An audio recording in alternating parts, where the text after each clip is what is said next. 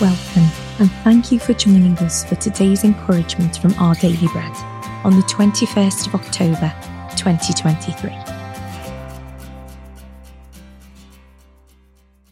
The Bible reading today is John chapter 1, verses 1 to 14.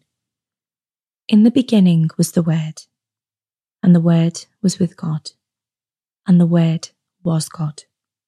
He was with God in the beginning. Through him all things were made. Without him nothing was made that had been made. In him was life, and that life was the light of all mankind. The light shines in the darkness, and the darkness has not overcome it. There was a man sent from God whose name was John. He came as a witness to testify concerning that light, so that through him all might believe. He himself was not the light. He came only as a witness to the light. The true light that gives light to everyone was coming into the world. He was in the world, and though the world was made through him, the world did not recognize him. He came to that which was his own, but his own did not receive him. Yet to all who did receive him, to those who believed in his name, he gave the right to become children of God, children born not of natural descent, nor of human decision or a husband's will, but born of God. The Word became flesh and made his dwelling among us. We have seen his glory, the glory of the one and only Son, who came from the Father, full of grace and truth.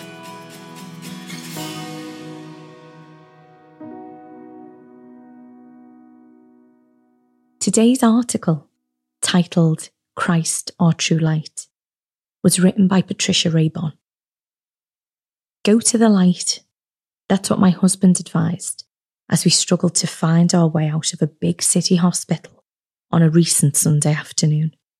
We'd visited a friend, and when we exited an elevator, we couldn't find anyone during weekend hours to point us to the front doors and the brilliant sunlight. Roaming around half-lit hallways, we finally encountered a man who saw our confusion. These hallways all look the same, he said, but the exit's this way. With his directions, we found the exit doors, leading, indeed, to the bright sunlight. Jesus invited confused, lost unbelievers to follow him out of their spiritual darkness. I am the light of the world. Whoever follows me will never walk in darkness, but will have the light of life. In his light, we can see stumbling blocks, sin and blind spots, allowing him to remove such darkness from our lives as he shines his light into our hearts and on our path. Like the pillar of fire that led the Israelites through the wilderness, Christ's light brings us God's presence, protection and guidance. As John explained, Jesus is the true light, and the darkness has not overcome it.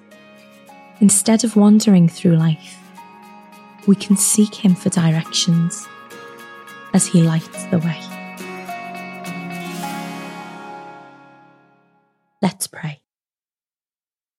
In a world filled with darkness, shine your true light, dear Jesus, in my heart and on my path.